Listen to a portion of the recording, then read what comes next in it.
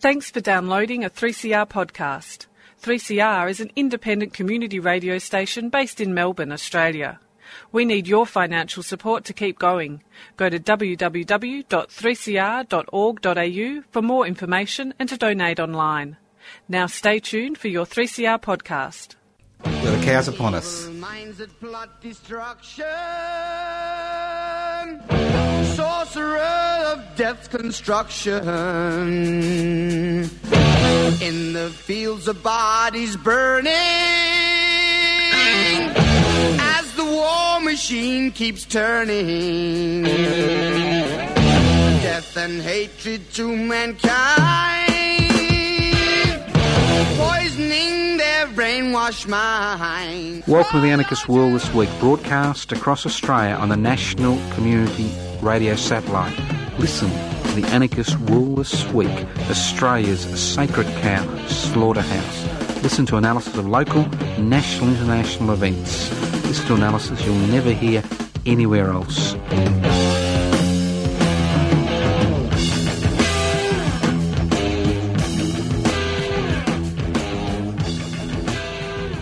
Welcome to the Anarchist World This Week, broadcast across Australia on the Community Radio Network, or should I say via the Community Radio Network. My name is Joseph Toscano and I'm hosting today's program.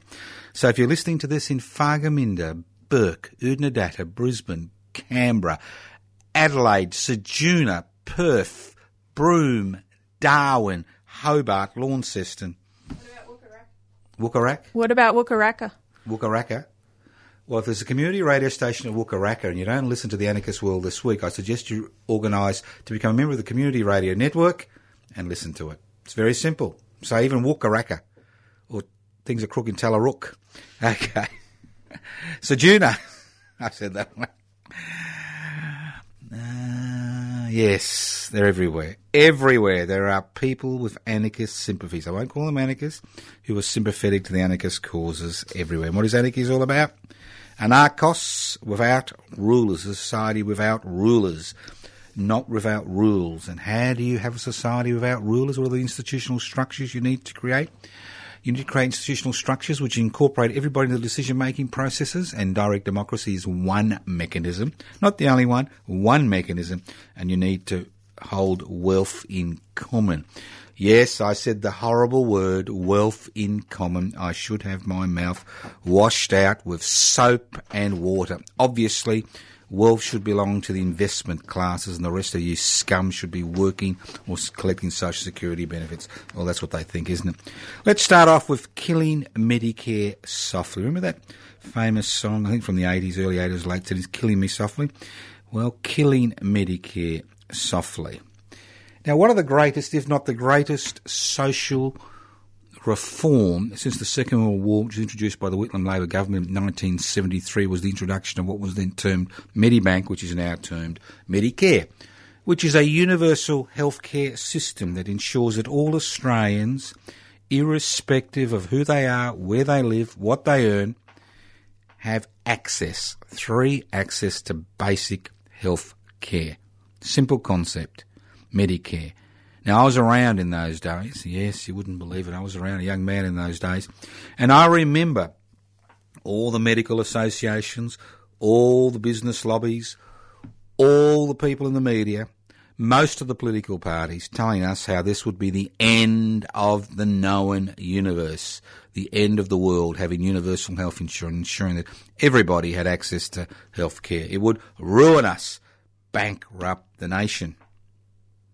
And those of you who remember Mr. Malcolm Fraser fondly, and I don't remember him fondly, but those of you who remember him fondly, don't forget that he attempted to destroy Medibank/Medicare when he took over as Prime Minister after the dismissal of the duly elected Whitlam Labor government. And since then, various Conservative health ministers and various Labor Party ministers have been doing all they can to actually destroy Medicare, because it does cost a little bit of money. It does cost a little bit of money to actually look after the basic healthcare needs of all Australians. But over the last 3 years, we've seen a concerted effort to finally dismember and cremate what remains of the universal healthcare system in this country. And this has occurred in a number of ways, because governments understand that the fact that Australians have access, diminishing access, let's not forget that, diminishing access to 3 basic healthcare, is a popular thing. It's popular amongst most of the community. So if you can't kill it outright, because you don't have public support to kill it outright, the way you kill it is by starving it. You starve it to death. If any of you have ever followed a hunger strike, it takes a long time to starve something to death. And the way Medicare has been starved to death is very simple. 1, the amount of money which the doctor receives as a result of the consultation by the government does not keep up with increasing costs to run a practice, but more importantly, not even with inflation. So over the last 25 years, we've seen successive governments diminishing the return to the medical practitioner for their efforts. And what this means is that what they are trying to do is stop clinics bulk billing by making bulk billing unprofitable. And as I said, public enemy number 1 in the Australia in 2015 has become the bulk billing doctor. Evil incarnate. Legislation was recently introduced, which will, it's actually not legislation, it's actually determinations which are made by the Health Minister, Federal Health Minister, recently introduced, which will freeze the Medicare rebate for 4 years. That's right, will freeze the Medicare rebate to the doctor for 4 years. And that will ensure that, especially among general practitioners, that more and more general practitioners will be forced to stop bulk billing because they can't make the income to run a profitable practice. So what we're doing is we're strangling, slowly, asphyxiating slowly those doctors who continue to bulk bill to ensure at the end of that 4-year period they're all dead, starved to death, and there'll be no more bulk billing. Now, unfortunately for the government, many medical practices continue to bulk bill. So the government has another plan to stop them to bulk billing. The next plan is very simple. You change the item numbers so that medical practices which use certain item numbers to provide certain services, those item numbers will be removed from the Medicare list. And what that means is that services which are now free, you'll have to pay for, full price.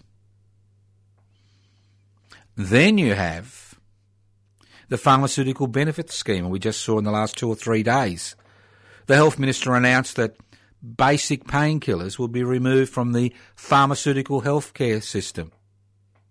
Now, obviously, if you got a job and you need some painkillers, you can pay for them. But what's going to happen now is all those people on social security benefits, all those people with healthcare cards who have relied on subsidised painkillers in order to go about their lives will now have to pay full cost for them. And the list goes on and on. Then you've got countless investigations into the Medicare sector. And we saw the Health Minister, and again this was an overtly political act, get up and talk about I think it was about 20 doctors out of 20 general practitioners out of 30,000, I think it's 0.002% or something, who have been asked to pay back, I think it's $4 million because of overcharging or inappropriate billing, as if this was a huge front page issue. And again, this is another way you destroy the credibility of bulk billing and the Medicare system. You attack the people who provide the service. You change the nature of the system by changing the item numbers. You economically strangle the practices by ensuring that there's not enough money coming in to meet expenses, so people are forced to charge upfront fees. For example, I think currently, and I could be wrong, I think currently the rebate to a doctor for a standard general practitioner consultation from Medicare is $34. And most practices that are now charging fees will charge anywhere between $75 and $87.50 for a general practice consultation, which means that if you go and see a general practitioner, you're out about $45 out of pocket. And if you've got 2 kids going, that means you're $90 out of pocket. And if you've got a few prescriptions going on top of that, there's another $20 or $30 or $40 out of pocket. So you're looking at a day's wages if you're on a basic wage. So what this does is we think, wow, this saves money. But this doesn't save money. Because it doesn't save money because what it does is it forces people to delay accessing medical care. And then you'll get the stories, the doctor shoppers and all these people who unnecessarily go to doctors. Again, a very small percentage, especially of general practitioner consultations. And the list goes on and on and on and on and on. So you kill Medicare softly. You make it economically unviable. You create doubts in the minds of the community about the people who are bulk billing. And, hey presto, before you know it, we're back to pre-1973. You've got a charge system, So people flock to their local accident emergency department to get free healthcare, blocking those departments. So it's fake savings, totally fake savings. Medicare has been one of the most efficient mechanism of keeping medical costs down. Because when you've got bulk billing practices and you've got practices that charge upfront fees, the amount of upfront fees that are charged to a large degree are determined by the number of bulk billing clinics. If you've got a large number of bulk billing clinics, the upcharge fees that are charged are quite modest. But if you've got no bulk billing clinics in an area, the fee that is charged can be quite exorbitant in terms of a person's income. So what we will see is an escalation of healthcare costs in the non-hospital healthcare costs, an escalation, because there will be no downward pressure on the fees and charges which are charged by private practices if there are no private bulk billing practices, because there's no inhibition on their fees. A little bit like the private banking sector. We've seen the major banks all post record billion-dollar profits, 7 billion, 8 billion, 9 billion, blah, blah, blah. And this has occurred to a large degree because of the privatisation of the Commonwealth Bank. While the Commonwealth Bank was in public hands, in a mixed economy, it put downward pressure on prices. Extraordinary. Extraordinary. So, it's an ideologically driven attack. Medicare has kept prices down. It's saved the community money. It's saved the individual's money. It's provided a basic access to health care for most Australians. It's not perfect. Obviously, a lot of problems with it. Most of them government engineered in order to close it down. But the important thing is that if you don't stand up for it, you will find in 3 to 4 years' time, especially if the Turnbull government is re-elected, at the election next year, you will find that Medicare will cease to exist as an entity in this country, except for maybe those people on social security benefits and with healthcare cards. You listen to The Anarchist World this week, broadcast across Australia on the Community Radio Network. My name is Joseph Toscano. I'm hosting today's program. Look, I'd like to thank all those people, the dozen or so people who turned up at Murchison Cemetery on Sunday the 1st of November to pay our respects to Francesco Fantine, Italian anarchist living in Australia for 20 years, who was murdered at Camp Loveday in South Australia in 1942. So it was good to see you there. Hopefully we'll get a few more people next year. This has become one of the popular events on the Anarchist Men Institute calendar. We have a lot of events which we organise for people because what we are trying to do is create an alternative culture. It's not just about economics. It's not just about money. It's about creating an alternative culture. It's about allowing people to become involved in activity. It's about assisting people to become involved. I mean, we live in an age of distraction, an age of spectacle. You know, if it's not the latest movie, the latest game, the latest internet, the latest YouTube, you know, the latest, free festival, and the list goes on, we become distracted. We forget that it's only downward pressure from the people as a whole, which institutes political and social changes. That's what we have forgotten. We think that the media will do it for us. Obviously, the media is there for its shareholders. Let's get real. All right, let's move on. So thank you to all those people who came to Murchison on Sunday. Let's move on. GST, Goods and Services Tax. Now, those people who are regular listeners to the program will note that when Mr. Howard introduced the GST, I think it was in 1999, and won the election, we actually campaigned quite vigorously against it because it is not a nice tax, because its maximal impact is on those people who earn the least. Now, before I go into the GST, I'd just like to look at Australian society today, because we do have classes. We're not a classless society. We do have classes. And as far as I'm concerned, there are 4 classes, maybe 5, but 4. First of all, you've got a small section of society, 1 or 2% that owns the means of production, distribution, exchange and communication. They set the political, social and cultural agenda in this country on a daily basis. They're there. Then we have the investment class.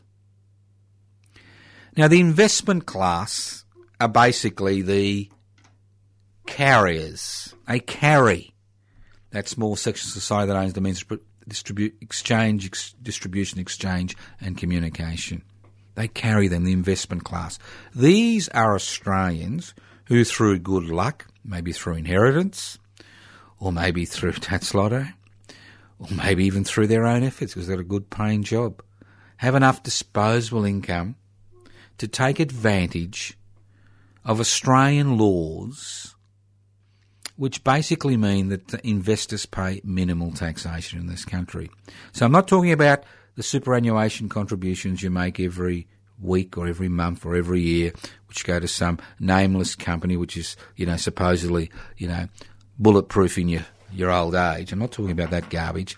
I'm talking about people who've got disposable income to actually buy stocks and shares as investments and actually live or augment their income from the dividends from those stocks and shares. And people who've got enough, disposable income to buy a second, a third or a fourth house and use this country's very generous negative gearing laws to minimise their taxes. So you've got an investment class, and that consists of about 15 to 20% of the population. And they're doing very well, exceptionally well, during the deregulation, privatisation, globalisation and corporatisation revolution. Because the laws in this country benefit them. The laws in this country are not created for the other 2 classes, and that's the working class. Yes, they still exist. People who work to make a living, who also rely on debt. So you can actually work to make a living and be part of the investment class because most of your income comes from investment, or you can work to make a living and be part of the working class because you don't actually make any excess income to join the investment class. So basically you're meeting your everyday commitments, rent or mortgage, food, energy, holiday, healthcare, education, and the list goes on and on. So you meet your bills. Sometimes you need to borrow money. So about 50% of the population, or about 40% of the population belong to that class. And then you've got the 33% of Australians who rely on social security benefits to survive, people on unemployment benefits, people on old age benefits, people on disability support pensions, people on single parents benefits. So you've got 4 distinct classes. And about 80% of Australians are either working class with no disposable income after they met their debts, and people on social security benefits. Now, those people in the investment classes, there are those in the investment class are those who invest full time and those who invest part time. So if you've got a well-paying job, you've got the disposable income to invest. So you've really got nothing in common with those people whose every cent they earn goes to meeting their day-to-day bills. So the traditional classes, which can be based on professional professions or the type of work you do, no longer exist. You have some people in traditional trades who are doing so well that they become part of the investment class. And you've got many professionals who basically only make enough money to pay their day-to-day needs. So it's wrong to think of class in the traditional 19th and 20th century way. So you think of it, as I said once, 4 types of classes, not actually based on the type of work you do, but the type of income you generate from that work and whether that income is enough for you to join the investment classes. Simple. So, now that we've got 20% of Australians who are part of the investment class, you've got this huge resistance to change. This huge resistance to redistribution of wealth. This is a little bit like the ruling class's Praetorian Guard. This is their Praetorian Guard. These are the people who support the capitalist system, support it to a tilt, because they are the ones who benefit from it. Now, getting back to what I was saying before about the GST. Now, so you've got the GST, the Goods and Services Tax. Now, Mr Turnbull is in a difficult position, a very difficult position. He knows, he's been given advice as Prime Minister, that he will need to make major cuts to social security, public education and public health if he doesn't change the tax mix. So instead of introducing legislation which would ensure that corporations that pay voluntary taxation or receive a tax refund, as Mr Murdoch continues to receive from the Australian government, $886 million in 2013. Nice if you can get it. You know, instead of putting their attention to them, nothing. Instead of looking at the investment classes, looking at removing negative gearing, look at removing actually being able to offset your stock market losses on your gains if you borrow money, to invest in the stock market. Instead of looking at that, instead of looking at corporate welfare, instead of looking at superannuation and the benefits the rich receive, or the investment classes, the class receives from superannuation, we find ourselves in a situation where it's all too hard. It's all too difficult.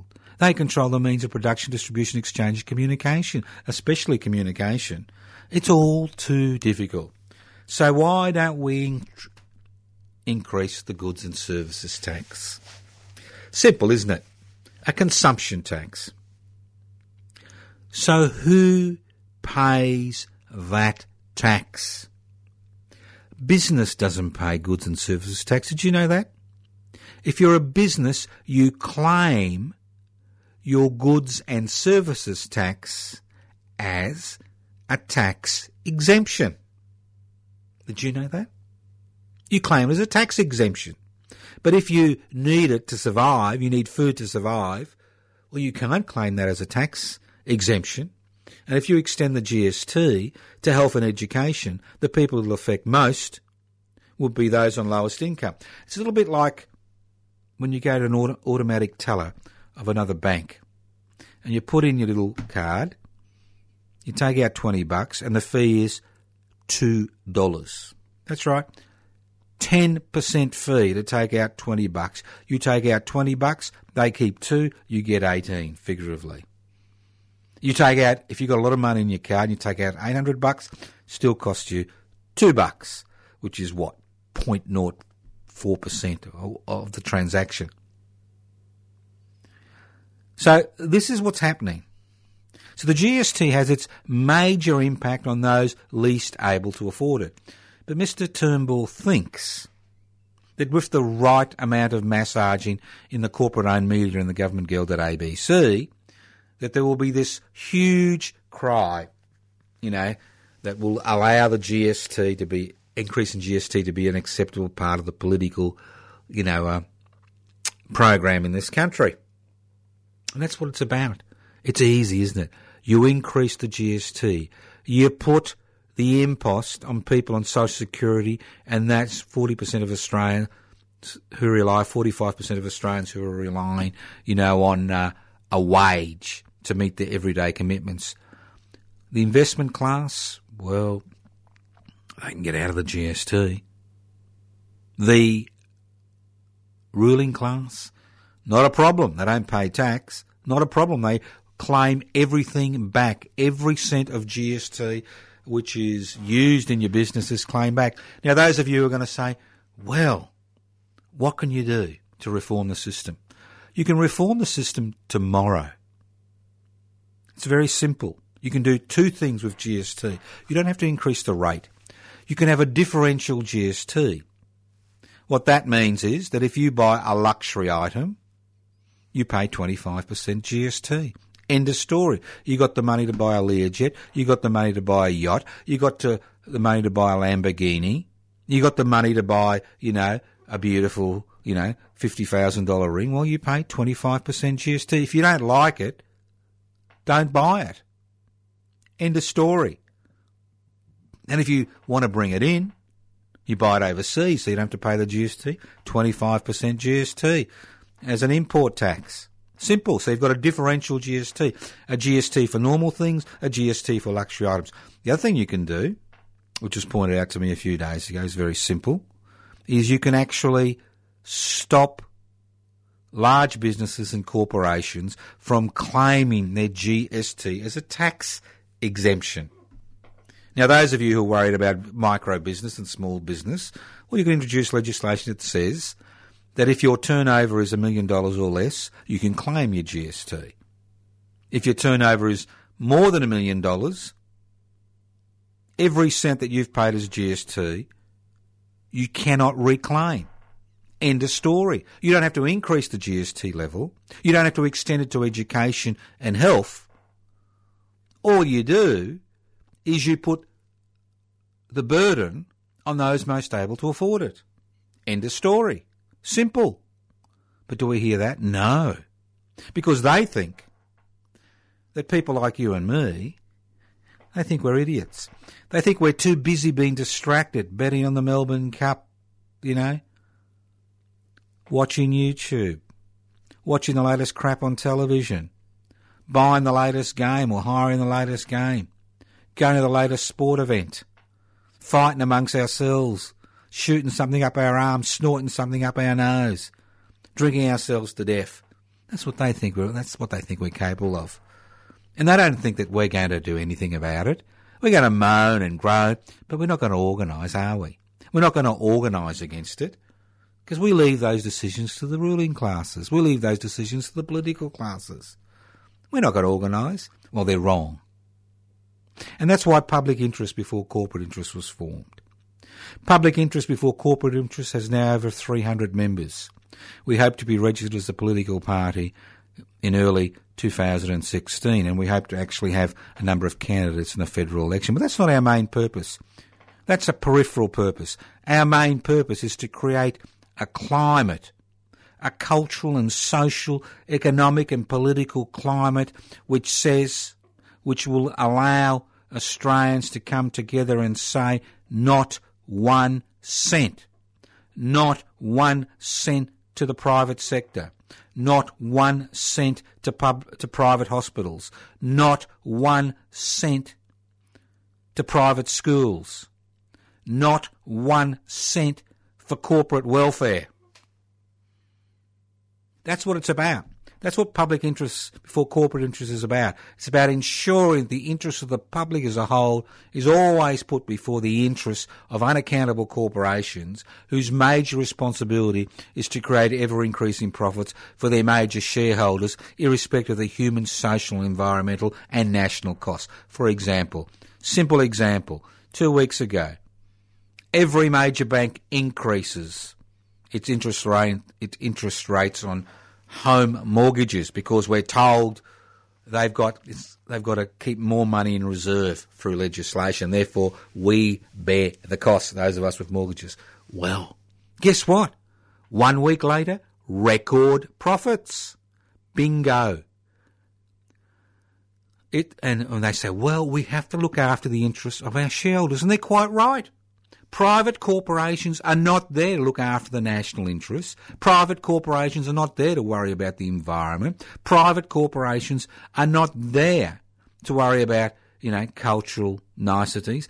Private corporations are there to make ever-increasing profits, not for their mum and dad investors who they don't give a shit about, but for their major shareholders. That's what they're there for. And if you have a state apparatus and a political apparatus and a parliamentary apparatus which always puts the interests of the corporate and the private sector before the interests of the public as a whole, you have what you have in Australia today. 25 million people living on a bloody continent, rich, we are a rich nation in terms of resources. In terms of human capital, we are a rich nation. And we have 2.5 million people living in poverty. Poverty. We're not talking about, living just paying your debts, but actually not being able to pay your debts. 500,000 of them children. We have over 15 million Australians. 15 million, over 15 million. Who working in part-time work, insecure work, and they're in the gun. They're the ones that the government is all concerned about. They want to remove overtime payments. They want to remove penalty rates. They want to remove this. They want to remove that. Everything that's been won over generations of struggle, they want to remove it in order to increase company profits. And this is the section of the population which I call now, the 21st century working class, who basically meet their everyday commitments. They take on debt to meet their everyday commitments. And they expect us to sit there and say, well, if you're part of the investment class, we don't, you can make the money to get the best education money can buy, the best health care. Well, I don't care. You can have the best education, the best health care money can buy, but you pay for it. Why should the public as a whole pay to keep a private education sector afloat? Why should the public pour $5 billion into a private health insurance industry every year so that they can cherry pick healthy, well people and provide services in inverted commas to healthy, well people, while pushing out the door those people with chronic disabilities and the elderly from their books because they cost them money, who've been, paying private health insurance for generations. Why should we put $5 billion into their pockets every year? Why shouldn't it go into the public hospital sector? And all those of you who say, well, if we remove public resources from the private sector, it means that more people will go to the public sector. But there'll be more money to deal with that because there won't be all this corporate and private welfare. So public interest before corporate interest has been created to put public interest before corporate interests. And I encourage you to look at their web page. I encourage you to look at their Facebook page. I encourage you to join them. It's important that we take this on board. It's exceptionally important that we take up this issue because you can be as smart as you like. You can give wonderful analysis every week. You can look at this and you can look at that. You can talk till you go blue in the face. You can watch YouTube movies till you go blind. But nothing changes unless people take action. And I can assure you that once public interest before corporate interests reaches its membership and is registered as a political party, I can assure you there will be many actions across this country to ensure that public interests are always put before corporate interests, because there is nobody today, nobody, who will take up the cudgel for the public interest. No public intellectuals. Universities have ensured that their so-called public intellectuals are muzzled. There is nobody out there who actually listens or protects the public sector. Public servants are muzzled. They can't talk. And the list goes on and on. So if you're interested, go to pibci.net, pibci.net. Or you can ring me on 0439 395 489. I'm happy to send you out application forms. And if you want to meet some nice people, I mean, there are a number of branches active in Hastings, in Frankston, Melbourne North. I mean, if you look at the Facebook page, or if you give us a ring, if you write to us at Post Office Box 20, Parkville 3052, we'll put you in contact. But I think the important thing is that, even if you decide not to join PIPSI or public interest before corporate interests, what you need to do is you need to ensure that your political representatives, those in authority, everybody understands that the purpose of a nation state is not to protect the interests, not to use the laws to protect the interests of those who already exercise power, but the function of a nation state is to ensure that the interests of all its citizens and the needs of all its citizens are met. It is not just a system of control. And the whole purpose of the revolutionary era during the 20th century was to force the state to take on the responsibility of caring of its citizens. As anarchists, we want to see the abolition of the state and its replacement by a federation of community and workplace councils which are based on direct democratic principles, which put public interest before all other interests. So it's up to you. Up to you once again. I mean, we find ourselves in this ludicrous situation in the 21st century because we have believed. We haven't fought. We have believed. We believed in the mantra that if the rich get richer, it'll trickle down to us. We can put out our little pails and collect their urine to drink. We've believed that if they get richer, they'll have gold-plated urine or gold-infused urine. I shouldn't say gold-plated, that'd be hard to swallow. So that's the reality. It is a reality we face every day. Every day we have seen our representatives, our political system, give up the fight to protect public interests.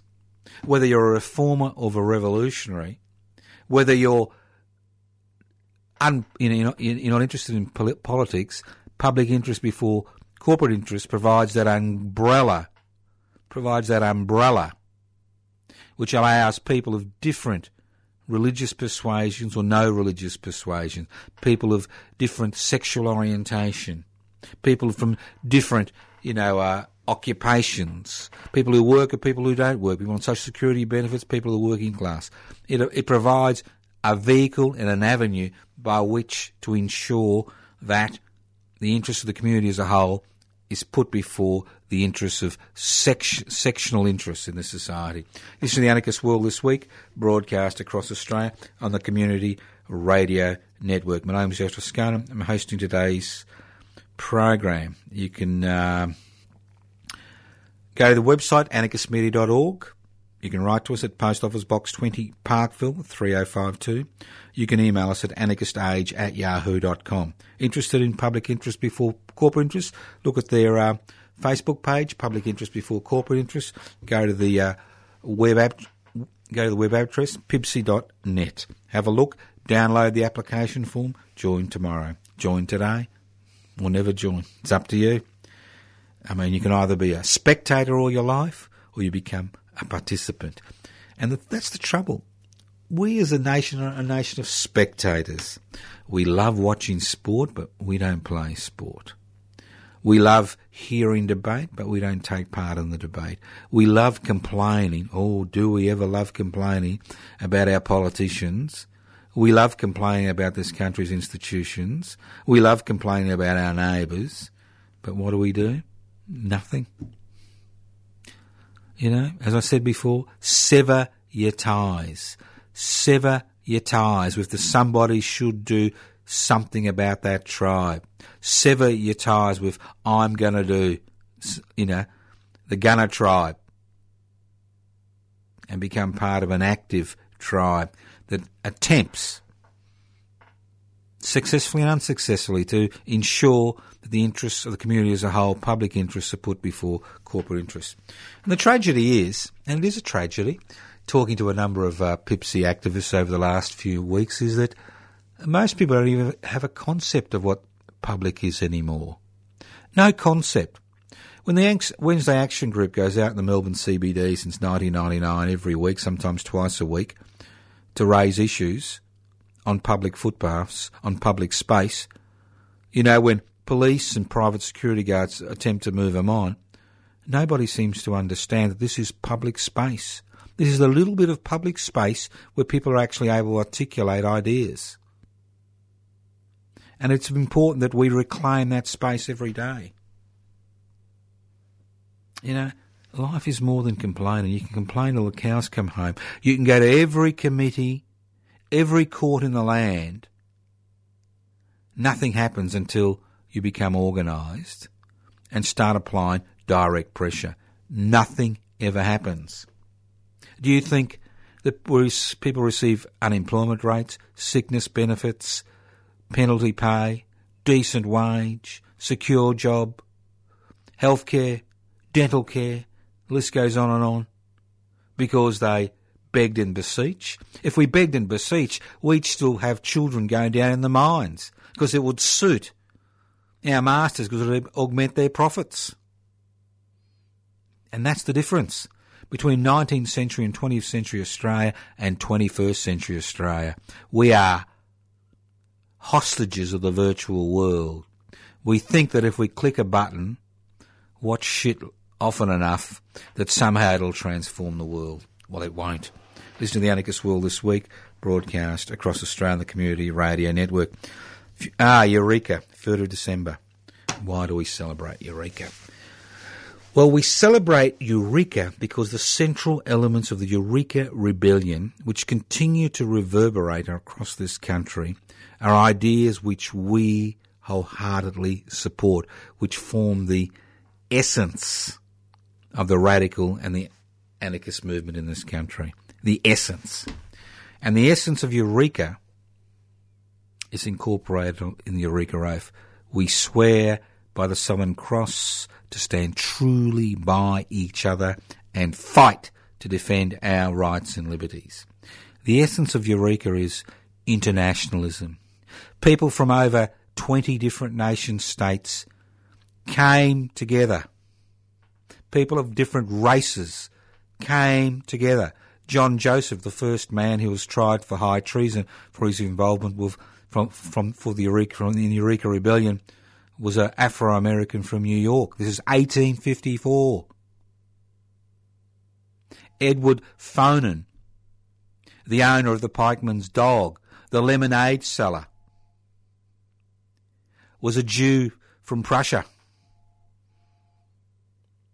So people came together because of the repression. Internationalism. And those people who use the Eureka flag as a symbol of Australian nationalism need to understand the Eureka flag is a symbol of internationalism. Direct action. We swear by the Southern Cross to stand truly by each other and fight to defend our rights and liberties. People who were here in 1854 in Victoria on the Ballarat goldfields and all the goldfields across the country believed they were born with inalienable rights and liberties which no state could legislate away and no master could remove. And that's what they fought for, through direct action by taking up arms to defend those rights and liberties. And if you think that their rebellion was a waste of time, think again. Within 12 months of the Eureka Rebellion, within 12 months, the two leaders, Humphrey and Laylaw, were in the Victorian Parliament. Within 12 months, everything they'd fought for had been granted and more. Within a year, we had a radical parliamentary rump holding an alternative parliament in the eastern markets, where the Southern Cross Hotel used to be, where the Ministry of Justice, Victoria Ministry of Justice, is in Exhibition Street, which held alternative parliaments for over a decade. Within 20 years, Victoria became the first state in the world to have free, secular, universal education. And the list goes on and on. Legacies of that Eureka Rebellion, which used direct action. Then you have direct democracy. That's the tragedy, isn't it? Eureka was based on direct democratic principles. Mass meetings were called, decisions were made, and these were days before the, public address systems. 20,000, 15,000 delegates were elected or appointed, went up to the government in Melbourne, discussed, came back, reported back, removed. We saw direct democracy in action.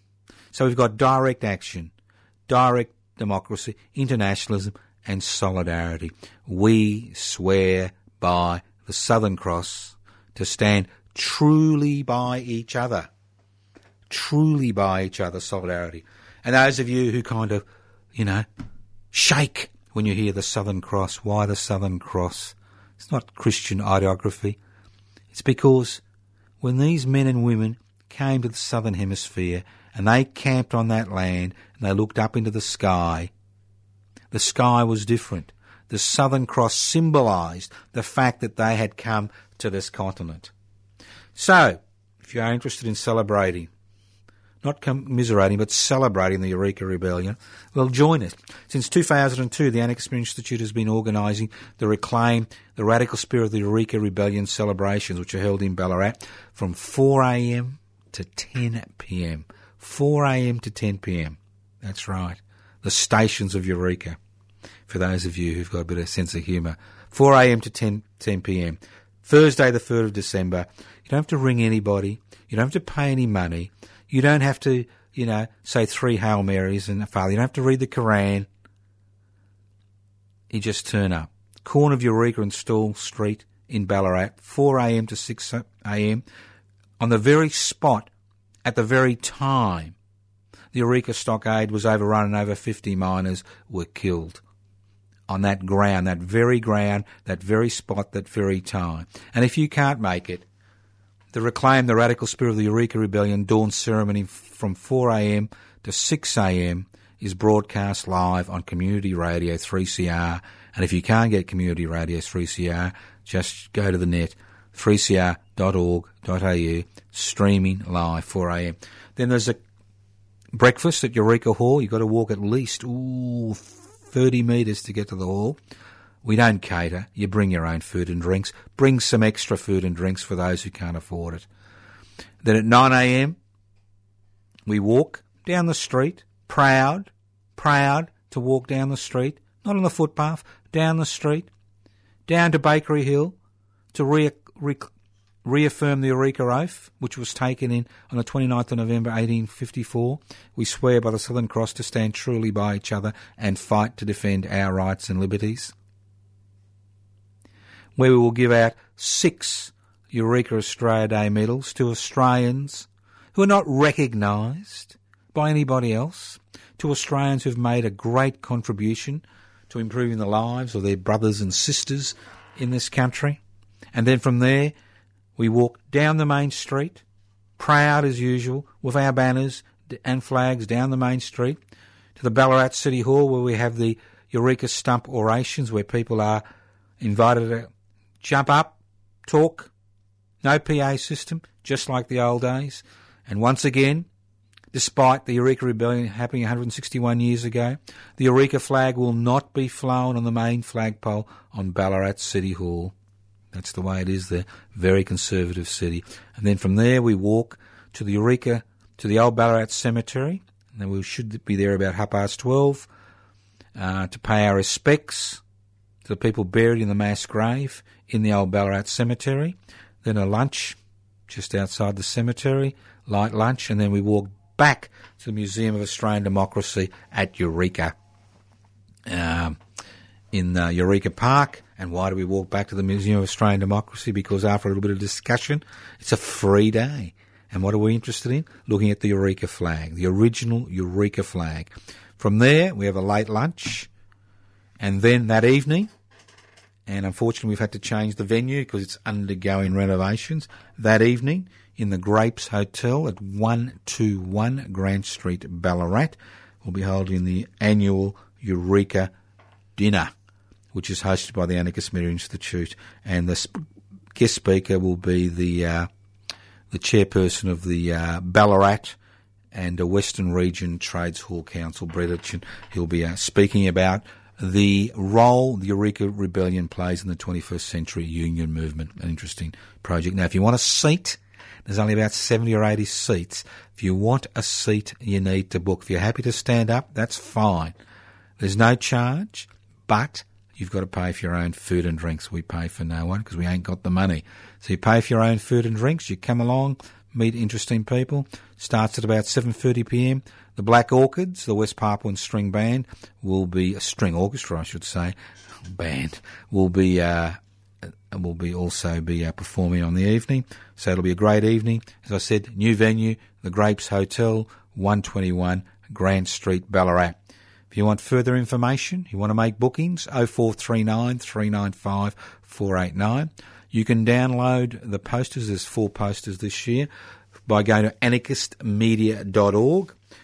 And if you haven't got a phone and you ain't got a computer, and we understand that, you can always write to us at Post Office Box 20, Parkville 3052. So if you want a seat at the Eureka Dinner, now's the time to make it. Or you can actually make a booking through anarchistage@yahoo.com, anarchistage@yahoo.com. So, if you're listening to this anywhere in Australia, this is the time to tell your boss, I'm going. This is the time to tell your partner, I don't care what's on TV, I'm going to the Eureka celebrations. This is my public holiday. Tell the boss I'm happy to come and work on the Queen's birthday weekend, but I'm not working on Eureka Day. Thank you for listening to the Anarchist World This Week, broadcast across Australia via the Community Radio Network. This program has been streaming live on 3cr.org.au. That's 3cr.org.au. The program is podcast. You can access the podcast by going to 3cr.org.au. You can email us at anarchistage@yahoo.com, anarchistage@yahoo.com. You can write to us at Post Office Box 20, Parkville 3052. Post Office Box 20, Parkville 3052. Yes, thank you once again for listening to the Anarchist World This Week on your local community radio station. Don't forget, while there's life, there's hope. And while there's hope, there's life. You like that? If you don't, bad luck. Listen in next week to the Anarchist World this week. But more importantly, get yourself organised, get yourself involved. If you don't like what you hear on this program, but you like what somebody else is saying, get involved. Burn your computer, burn your television set, burn the books, burn it all. Get out there, become active, change the course of history, change your life, change the life of the people around you. Thank you once again for listening to the Anarchist World this week on your local community radio station. Listen in next week via the Community Radio Network. And don't forget, the program is podcast. You can access the podcast by going to 3cr.org.au. Minds that plot destruction, sorcerer of death's construction. An analysis you'll never hear anywhere else. Anarchist World this week. Australia's Sacred Cow Slaughterhouse. 10 a.m. every Wednesday. Listen to the Anarchist World this week for an up-to-date analysis of local, national and international events. Poisoning their brainwashed minds. Oh, Lord, yeah.